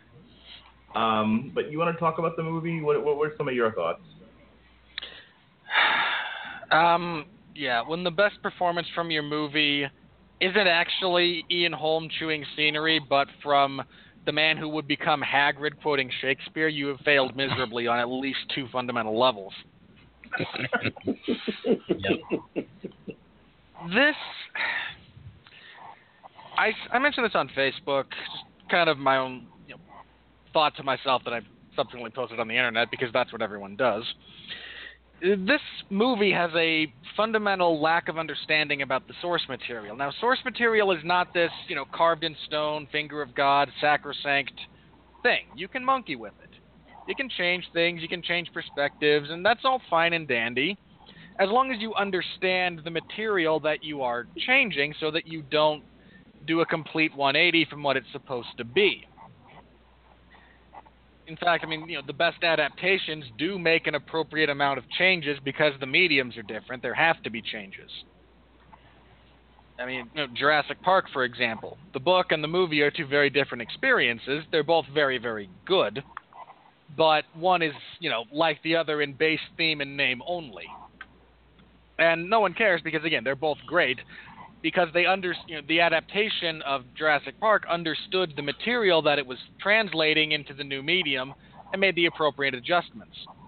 Here, the fact that they take what's supposed to be a borderline metaphysical character study and turn it into a really crappy whodunit is a bad decision. Hiring Johnny Depp is usually a bad decision. In this instance... In this instance, hiring him and then having him play, Moore describes him as an absinthe-swilling dandy. I think Ben was right on the money when he's an even weaker version of Will Graham. We're going to throw out the phony psychic angle, and we're going to give Johnny Depp real magic powers. Yeah. Yeah, that was awful.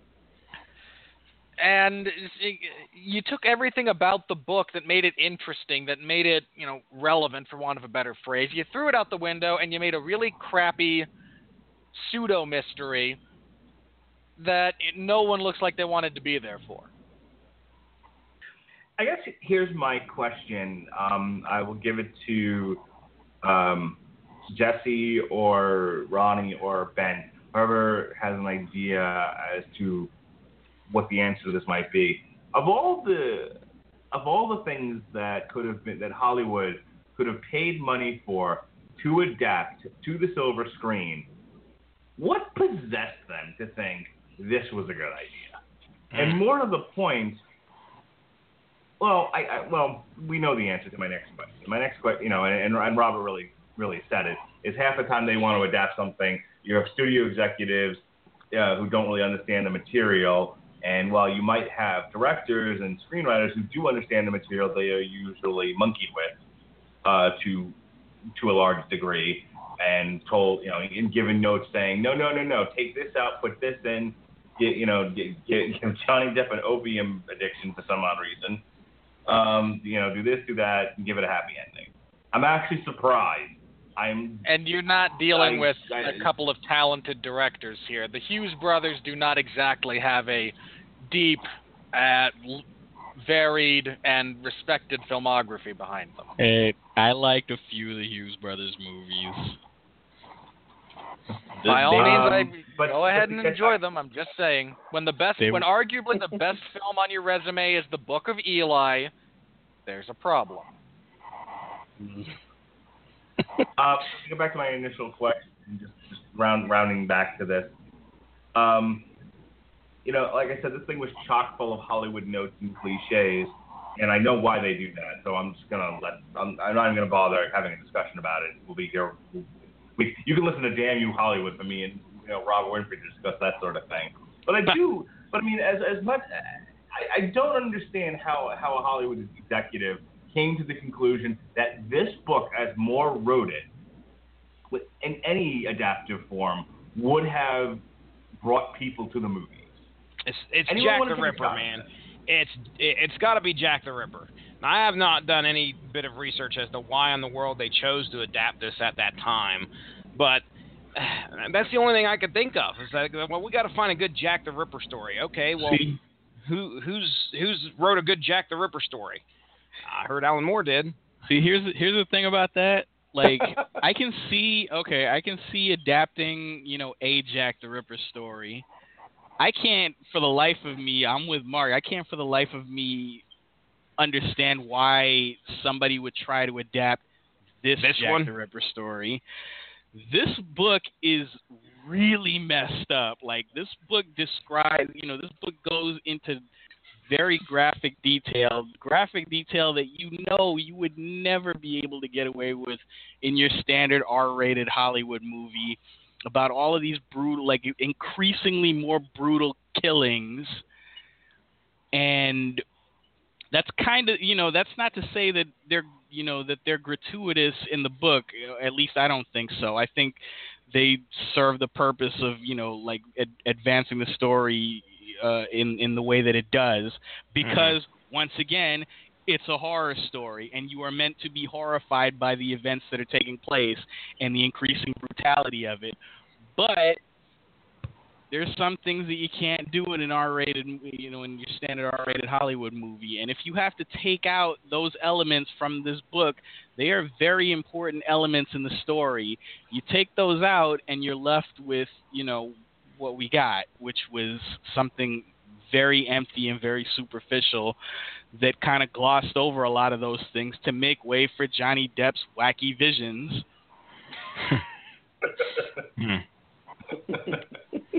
Yeah, I don't understand why this one. I mean, really,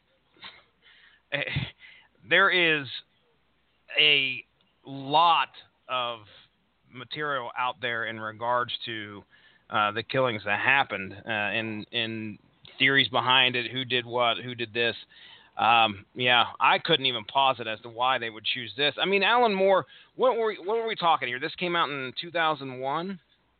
Yeah, the movie, yes.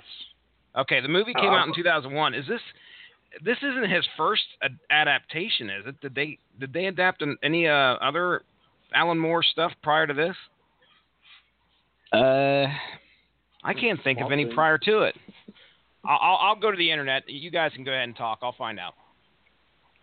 Probably not. Go ahead, Ben. I'm sorry. No, I don't. Off the top of my head, I don't think so. And also, this movie is also a very, very good argument in Alan Moore's favor as to why he doesn't want his name on any adaptations of his work. Yeah. And will actively not consent to any adaptation of any work that he actually owns himself anymore. Because this one, this adaptation built the coffin, and then League of Extraordinary Gentlemen, which I know I didn't get a chance to be on that podcast. But if you're wondering my thoughts as to that movie, that drove all the nails in. and that's exactly at the point when Alan Moore decided, yeah, I'm not doing this anymore. So here's a bit of trivia to kick around. So you figure Hollywood plans things out much like a TV executive. They have an idea of what movies are coming out when. They also know more or less what other studios are doing what. They they have an idea of what they think they can sell in what month, and they try to position things so that whatever they've invested their money in will win the weekend. So here's what From Hell had to compete with in the weekend that it came out in 2001. The Last Castle, with Robert Redford, James Gandolfini, Mark Ruffalo, Steve Burton, and Delroy Lindo from DreamWorks, and Riding in Cars with Boys. Riding in Cars with Boys, directed by Laverne and Shirley fame Penny Marshall, and starring Drew Barrymore, Steve Zahn, Brittany Murphy, the late Brittany Murphy, James Woods, Lorraine Bracco, Sarah Gilbert, and Vincent Pastore. Now, it was the week a really before that, crappy week for movies. Mm-hmm. Now, hang on. The week before that was Bandits, Corky Romano, and Iron Monkey. Corky Romano. Jeez. Okay, this is just a bad month for movies. Whatever month this was in 2001 was not a good time to be a film fan. I got a bit of a soft spot for Bandits, by the way, but still. I'm pretty sure the month of October 2001 was taken over completely by Training Day, which came out October 5th. Yeah. Had to. Just to finish this up, the following week, October 29th, right in time for Halloween, we had K-Pax with Kevin Spacey. Spooky. Kevin Spacey and Jeff Bridges. On the line with Lance Bass, Joey Fatone, Emmanuel. We're just gonna stop you right there. Lance Bass was he in sync? It was the whole movie, wasn't it? That was Team Ghost, starring Tony Shalhoub and Matthew Lillard. So 13 Ghosts is actually pretty good. I didn't mind that one. I forgot Tony Shalhoub was in that. Didn't see it. not a bad movie. I mean, it's not quite as good as the original, but it's also a very different story from the original. But none of that matters because November 2nd, Monsters, Inc. came out and decimated everything. Oh, yeah. Probably won the year, or at least a quarter. And it deserved to. No, what won the year was Harry Potter and the Philosopher's Stone, followed by The Fellowship of the Ring. But Monsters, Inc. came in third. Yeah, that's a pretty stiff competition. So anyway. We have, how much time do we have left here? We've got about 24 minutes left in plugs and thank yous, and just, I'm just going to go around. Ronnie, what burning desires do you have about this movie? Because, I mean, I honestly, there's not a whole lot of film here to interpret. It's shit. Yeah. Oh, wow. It's a hollow representation of a very dense and interesting book. It's exactly the kind of Hollywood tripe that Robert Winfree and Robert bangs his head on the desk and I tend to celebrate. But I know shit when I see it, even if I celebrate it. So give me your. That's the summation of our podcast right there, guys. Because you've never heard our movie reviews. I'm in complete agreement. Okay, the story behind this movie for me was I was a youth leader in my church at the time back in West Virginia, and one of the youth wanted to go see this movie, and not really having never read the book before, and not really knowing what it was about. I took a couple of them. I went with a couple of them to the theater, and we instantly walked out after the first 10 minutes, 15 minutes or whatever. So that was my first exposure to this movie. When I finally watched it, and after reading the graphic novel, I was like, who in their mind thought this was a good parallel to the book? Who in their right mind? And you could smell Hollywood all over it, because they're like, the magic powers of Johnny Depp and taking out some of the key elements of the book or just rewriting it completely. So this was not good. I completely agree. This was not good as a movie, and generally, typically, I'm kind of a Johnny Depp fan. I know that I'll get some groans on that one, but this was just this was terrible, and it almost made me see why, like you all said, like it was said, that Alan Moore was like, I don't want my name anywhere near Hollywood when they do stuff, and with my work. So it was kind of a boring movie too. It was indeed the first adaptation, by the way, according to Wikipedia here. So this was his first adaptation to the big screen. Ouch. Not a good start. No, it would only get worse. You only get one chance to make a first impression. Yeah. Boy, did they ever make it. I've been Roughly sitting here crater size. Lambasting Hollywood. We're lambasting Hollywood for their shitty adaptations of Alan Moore's stuff, and I'm thinking, well, we've seen some really great adaptations of comic books, though. Look at Marvel Studios. Marvel Studios has done a really great job of reworking a lot of their classic stories into modern popcorn movies that, for the most part, people have enjoyed to the tune of billions of dollars. And then I thought, oh God, what if Marvel had adapted Alan Moore's stuff? How bad would that have been? Well, here's the thing. I mean, From Hell. I mean, us four people right here on this podcast are probably I now know 3 people that have read From Hell. Okay, that's about the extent of it. If Marvel, you can't compare. There's no way you could compare what Marvel could do with this property, because if Marvel took care of this, there's no fan base behind this, I think, that would turn into billions of dollars or millions of dollars, hundreds of millions, or however you want to say it. But I just don't think it's a property that could be marketed but to a select few, the ones that enjoy horror and the ones that enjoy a good serial killer flick. And that's not Marvel's bag. I just don't see that. I just don't see that as something that they would even touch. No way, no how. I hear the words coming out of your mouth, but I'm still picturing Robert Downey Jr.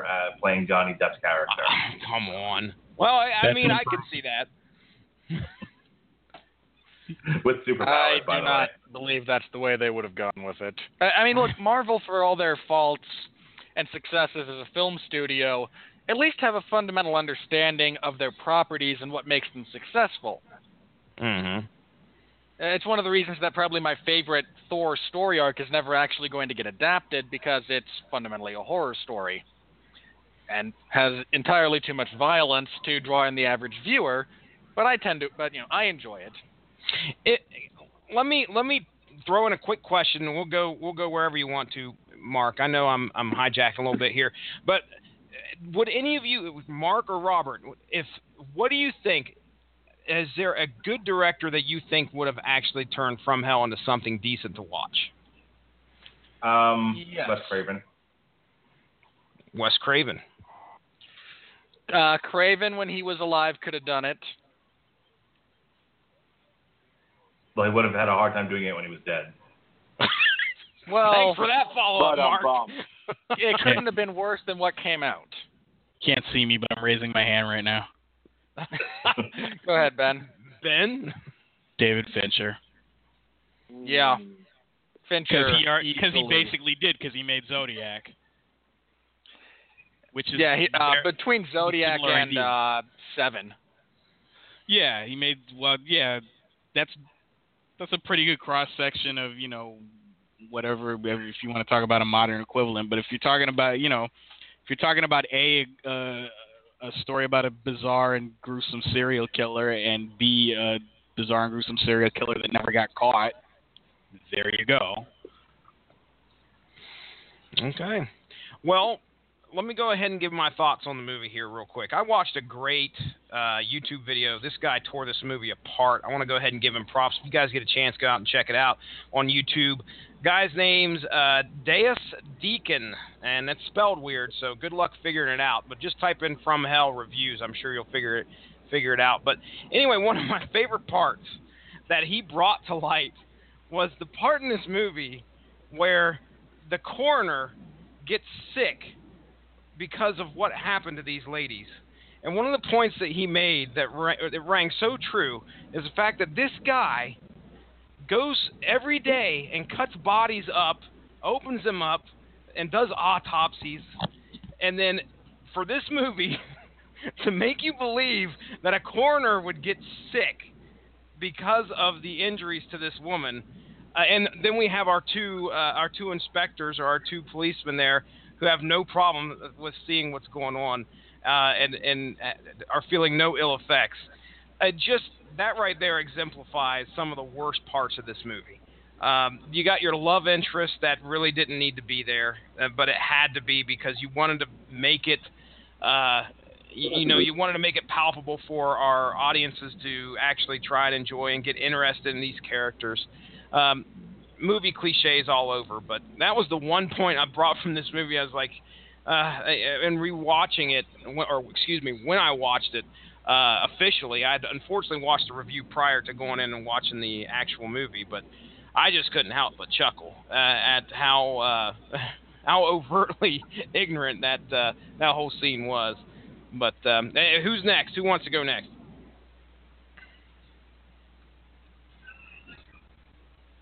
And silence means nobody. Nothing left to say about this movie. Yeah. Well, one last thing, okay. Because, after I say that, then I've got one last thing, of course. I kind of, having, reading a lot of the book and then seeing some of the movies side by side, I watched the first 15 minutes, earlier this morning.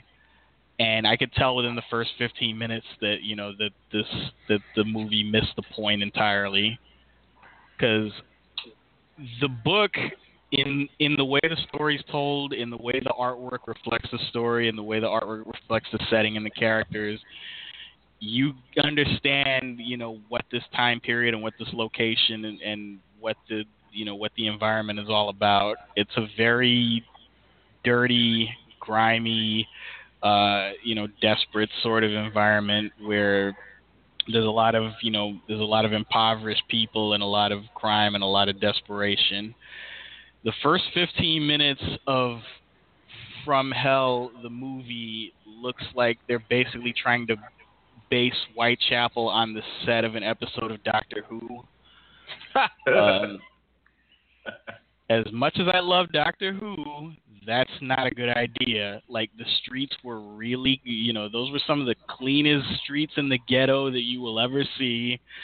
Those are some of the youngest, prettiest Victorian era prostitutes you will ever see.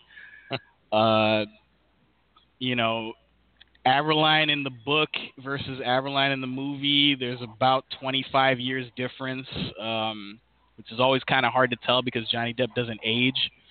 And about 25 pounds as well. Yeah. And just, you had, I said at first it reminded me most of Bram Stoker's Dracula, in that you get some talented people and you have all the resources to make something great, and you make something maybe half great. At the time, I think I was being too generous to this movie. Bram Stoker's Dracula was at least half a good movie. This is, Ian Holm might have been a better William Gull / Jack the Ripper if, he wasn't a hobbit in real life. Well, there's that, but we didn't know that at the time. And if they didn't spend so much time making him just the most cornball, like, slasher movie looking villain that they possibly could, he might have been good. Other than that, man, this was a waste of time. All right, and I think let's go ahead and just Jesse, if you'll permit me, let's just wrap up the whole series here. And just so I'll leave the discussion. Actually, go to Jesse, and then we'll go around, and then we'll put a proper period on this whole thing. So, Alan Moore month. What do you think, Jess? Do you think this was a success? Was this fun? Was this a slog? Are you cursing me as soon as we hang up this podcast? What are your thoughts here? Oh, man, I enjoy, number one, I enjoy reading. If you throw a comic book in front of me or a graphic novel, whatever, and tell me, hey, read this, I'm going to do it. It doesn't matter if it's good or bad.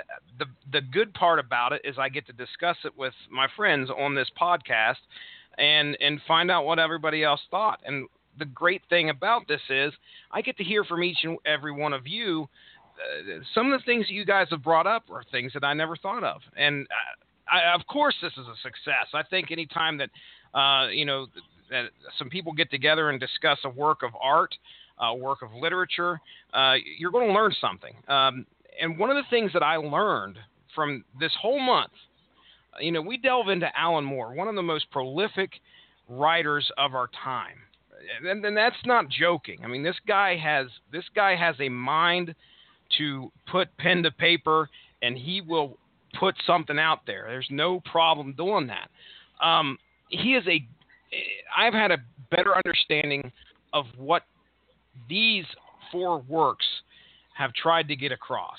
And I think, obviously, what you look at, and when you look for the common theme amongst these four pieces of literature that we've covered, is we get to see humans being human. That is, we already talked about that in episode 1, the deconstruction of a superhero. A superhero is not as super as you think. They're human. And the humanity that is explored in Watchmen, V for Vendetta, in From Hell, in, I don't know, not at a lesser extent in League of Extraordinary Gentlemen, but it's there. It's there. It's overpowering the way that Alan Moore interprets it and displays it to us throughout those pages.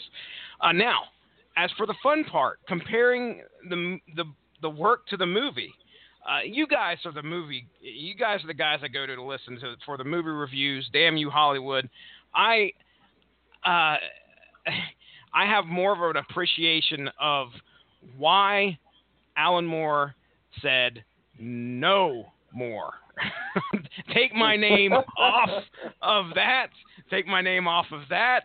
I don't want to be associated with that. And there have been some very true adaptations. I mean, we look at Watchmen, which I think is the most faithful to it, and there's definitely an argument for V for Vendetta also.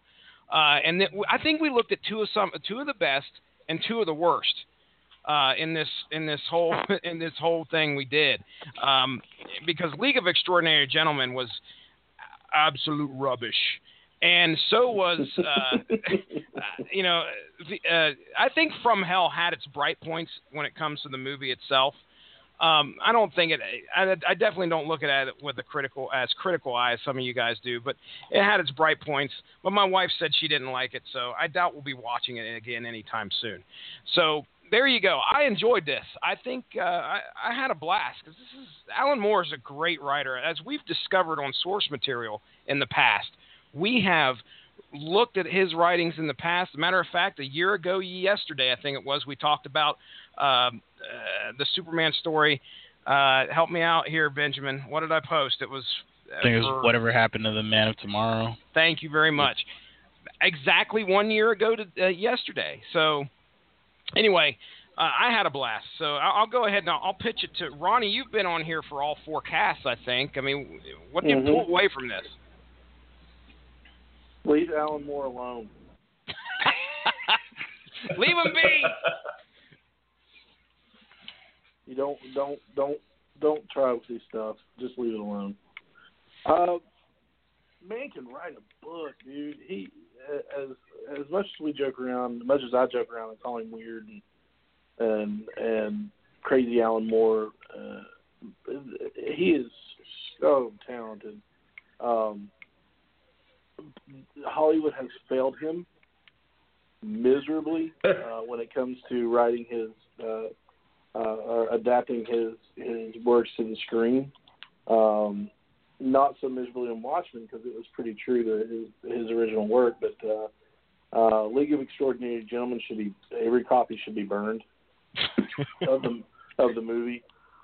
Other than that, I mean, I've really enjoyed it. I've enjoyed rereading Watchmen, and I didn't reread From Hell. I'm not gonna lie to you guys.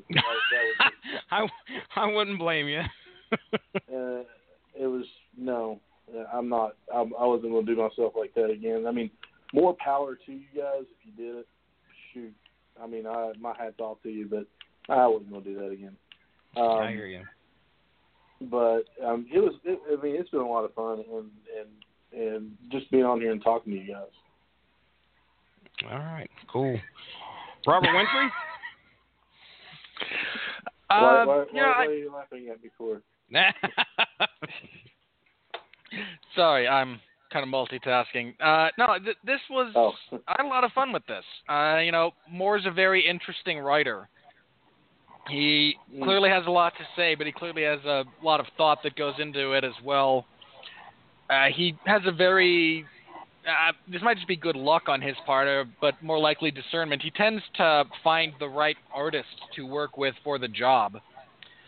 And that's something I hadn't really considered before we got into this one, and I started kind of delving more into his work, around different titles in his work. I'd read a few of his things, but hadn't really thought about it critically a whole lot.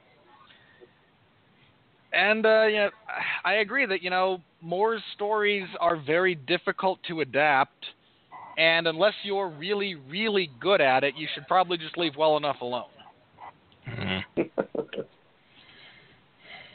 Agreed. All right, well, Benjamin, you got some closing thoughts on Alan Moore month, man? Yeah, Alan Moore as a writer is one of my heroes, one of the biggest influences. Now that you guys have actually read, have read some of his work, I'm pretty sure I could show you. I write and I draw comics myself. I'm sure I could show you anything that I've written or drawn in the past, 15 years, and you probably be able to spot the Alan Moore influence pretty easily. That's how big of an influence he is on me as a creator and what I do. So, I don't get to talk too much about this sort of thing with people. So this, it was a good opportunity for me. First of all, to finally finish From Hell, which I, as dense as it is, I enjoy the hell out of that book. It's very good. It's also terrifying as shit in some parts. It's one of those things like Requiem for a Dream, where I understand how incredible it is, but I really don't think I could watch or read it more than once at a time over a period of several years. Mm-hmm. It just hits you that hard. I wanted to answer one of the questions that you hadn't posed earlier that I did actually want to answer. Yeah, was you had mentioned a quote that said that called From Hell the Citizen Kane of comics. Mm-hmm. And basically, and my thoughts about that is, I've heard it said before. I've heard people that are not necessarily as into superhero books but still enjoy comics as an art form will call From Hell Moore's best work and possibly the best work ever produced in the comic book medium. And they'll usually call it that over Watchmen, which most superhero fans would call the greatest comic ever made. Yeah. In some ways, yes. In some ways, no. Citizen Kane as a singular work of art is as well regarded as it is due in large part to, its trailblazing and its contribution to its own genre in terms of, different stylistic and narrative techniques it innovated, its scope, challenging conventions, and just how much different it was from a lot of what came before it. And under those criteria, you could probably make a better case for Watchmen being the Alan Moore work that's closer to like the comics equivalent of Citizen Kane. Regardless of your personal opinions as to its quality, From Hell is up there, just in terms of how damn ambitious it was, which was basically, weaving a fictional story into a very, very factual story, in and out and back and forth, and it kind of hangs together pretty seamlessly, and a lot of things match up that you wouldn't expect it to. A lot of things are fictionalized in the book, but a lot of things that you wouldn't expect to be fictionalized, or a lot of things that you would expect to be fictionalized aren't. Which I guess proves sometimes the truth is stranger than fiction. Is I guess how I'll close that all with. Yeah, I would love to get back into the bibliography. Maybe the library will be kind enough to lend me the copy again. They'll just look at me and say, you can't have it for 2 months this time. I'll be okay. But yeah, I'd love to get back in that bibliography that you were talking about in the end of it, just to see, what was true and what wasn't. So very cool. Very cool. All right. I think that's it, Mark. What do you think, man? I think it's time to bid fond farewell. Thank you once again, gentlemen, for making this happen. We could not have done it without you. I am hard at work right now trying to think of another project to do in the near future. Our calendar's pretty packed for the year, but there's always next year, and I'd like to do something like this again. No idea what or how we're going to do it, but I like the idea of comparing comics to movies. I just don't know quite where to draw the next bit of content from. So Frank Miller month. Huh? There it is. Frank Miller. Okay. Frank Miller month. There's go. material there. RoboCop. So that being said, Jesse, again, thank you for helming this thing, and take us out. All right. Well, we're going into plugs now, I guess. Hey, source material. I'll do a great podcast on here. It is every Monday, and we talk about comics, storylines, comic book story arcs. Check it out there. We're in the midst of He-Man Mini Comic Spectacular, so check it out. We just ended that there this past Monday. I talked about some of the great mini comics that came with He-Man, the He-Man figures, and make sure to give that Radulich and Broadcasting Facebook page a like. Stay up on top of all the great podcasts out there that we have to offer. And you can follow me at Stiznarkey on Twitter. And I think that I'm just going to cut it right short there for me and my plugs there. Ronnie, you want to go next, man? Absolutely. You can find me on a podcast called Screaming Boy Podcast. It's more of a nerd culture kind of podcast where we talk about movies, TV, music, comic books,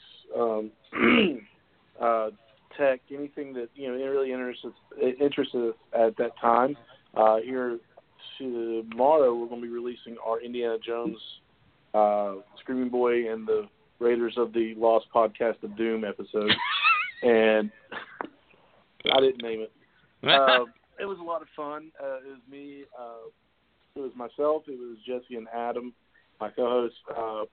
We talked about all things Indiana Jones while we enjoy the character, and we've got a ton of other stuff on there. Pokemon Go, CM Punk and his disastrous debut on the UFC, the hand grenade, the phone turned hand grenade, Samsung Note 7. So check us out. You can find us on iTunes, Stitcher, TuneIn, and the Radulich and Broadcasting Network, and Screaming Boy PR on Twitter, Screaming Boy Podcast on Instagram, and www.screamingboy.com. All right, awesome. Robert Winfree, sir. This Sunday, as with every Sunday, you can find me hosting the 411 Ground and Pound radio show. It's a look into the wide, wacky, wonderful world of mixed martial arts. It goes live at 8 p.m. Eastern Standard Time here on the Radulich and Broadcasting Network. This week, we will be reviewing UFC Fight Night 96 and previewing UFC 204. Because believe it or not, Dan Henderson and Michael Bisping are going to fight for the UFC middleweight title. And I want to slit my wrists. Also, you can find me most Tuesdays reviewing movies with Mark Radulich on Damn You Hollywood. Last week, a couple of days ago, we reviewed the Magnificent Seven remake. It's a movie. This coming Tuesday, we'll be reviewing Mark Wahlberg's latest set piece, Deepwater Horizon. So you can tune in for that. This Saturday, I will be providing live coverage for UFC Fight Night 96 in the MMA zone of 411mania.com. So stop by, say hello. I appreciate it. And I think that's all I've got. My man Benjamin J. Cologne, sir, plug away. Yeah, I got plenty of plugs. As always, as ever, I write, draw, self-publish a comic book called Soul Exodus. You can find it online on my website, soulexo.com, on Facebook, facebook.com/soulexo, on Twitter at soulexocomic. I do Sketchbook Saturday. I do at least one sketch in my sketchbook every single Saturday, and I post it on Twitter and Facebook for all to see. I will continue to do that. I will have one coming up this week. You can also purchase Soul Exodus digitally under drivethroughcomics.com if you are interested in digital copies of Volume 1 through 3 and my full-color one-shot of Soul Exodus called Wandering Star. You can find it at drivethroughcomics.com under Epic Team Productions or Soul Exodus. Check it out if you're interested in digital downloads. I will be exhibiting at New York Comic Con next week. Next week I will be well into New York Comic Con. I will probably be exhausted. My table is 1269 in the small press area of the Jacob Javits Center in New York City, October 6th through 9th. I plan on doing a lot of drawing.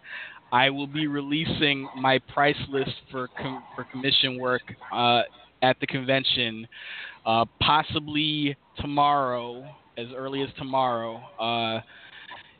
I'm trying to make it affordable for everybody. I'm also trying to stay as busy as possible. Drawing is what I do. Drawing is what I love. Drawing is what I love to share with the world. I make friends through art, and hopefully I'll be able to make some money through art.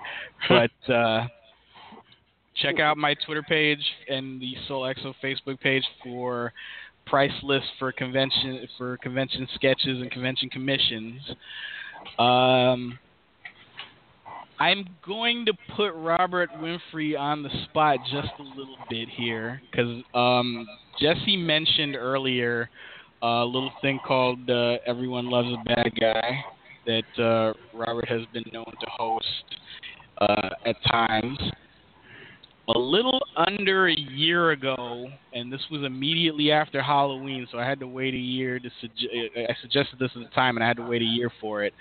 I suggested because Robert Winfree is also, like me, a gigantic Simpsons nerd. I suggested doing an episode of Everyone Loves a Bad Guy about Simpsons Halloween special villains. Do you recall that, Robert? I do. I also recall that, there's no contest for number one. It's the Devil Flanders. Of course, but, we can still make a conversation. I remember that, and I'm still in many ways uncertain about the future of Everyone Loves a Bad Guy for a variety of reasons. But fair enough. If nothing else, you will certainly get a one-shot this October where we can talk about the greatness that are certain episodes of The Simpsons Treehouse of Horror. Fair enough.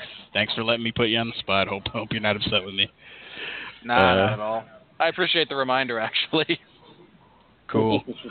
Last thing, and one of the best things, Radulich and Broadcasting Network, thank you all for having me and allowing me to ramble about comics and sometimes movies and allowing me to draw things that I enjoy very much. I do title card artwork for a little podcast you may have heard of called Long Road to Ruin. I will not only be doing artwork for, and I had to be reminded of this last week and I'm kind of embarrassed about it, but I will not only be doing artwork for the upcoming Silence of the Lambs episode.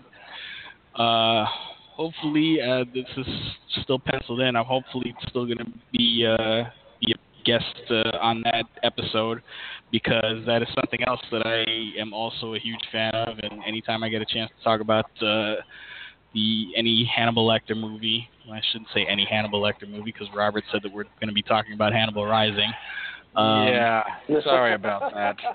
Mark asked if it should be considered part of the Lecter canon, and since it's based on a book that was written by the same guy and made into a movie, I said yes. And then he said, okay, because we're going to do a Long Road to Ruin, and I wanted to know if this should be a one episode where we just do one show talking about 3 movies, or if we're going to do 2 shows talking about 2 movies each. And I knew I should have asked why. He wanted to know that first. Well, oh my God, such an evil laugh. We'll try to keep it entertaining, but I'll be on that, and then I'll be doing artwork for the impending Harry Potter series, which I'm gonna start coming up with ideas for that very soon. Whole lot of drawing, but like I said, that's one of the things I love to do the most. So it's always a good time when I get to have a pen in my hand and a paper underneath it. So, thanks again. Awesome. Very cool. All right, well, ladies and gentlemen, this has been Alan Moore Month, one of my favorite epic podcasts that I've had the opportunity to do here on the Radulich and Broadcasting Network. We're going to send you out now. I want to thank the patriarch, Mark Radulich. I want to thank Screaming Boys, Ronnie Adams, the 411 Ground and Pound, Robert Winfree, and I also want to thank Benjamin J. Cologne. You guys have made this a lot of fun. I'm ready to get out of here. No more Alan Moore. We got to at least cut it off for maybe about a month or so, and then maybe we could ease ourselves back into it. That's it.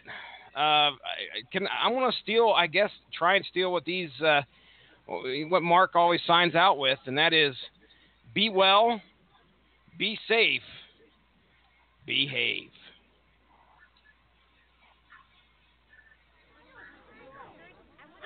Look at all these alternative comic book creators. Alan Moore, Art Spiegelman, Dan Clowes. I really identified with the girls in Ghost World. They made me feel like I wasn't so alone. Yeah, whatever. Do you know anyone who works at Batman? Because I really want to draw Batman. I'm awesome at utility belts. Check these out. This is where the Batman keeps his money in case he has to take the bus. Mm-hmm. Alan Moore, you wrote my favorite issues of Radioactive Man. Oh, really? So you like that I made your favourite superhero a heroin-addicted jazz critic who's not radioactive? I don't read the words. I just like when he punches people. How do you make his costume stick so close to his muscles? Mr. Moore, will you sign my DVD of Watchmen Babies? Which of the babies is your favorite? You see what those bloody corporations do? They take your ideas and they suck them. Suck them like leeches until they've gotten every last drop of the marrow from your bones. Hey, Teacup, why don't you chill out? Very well. Oh, little Lulu, I love you, Lou, just the same. Ah.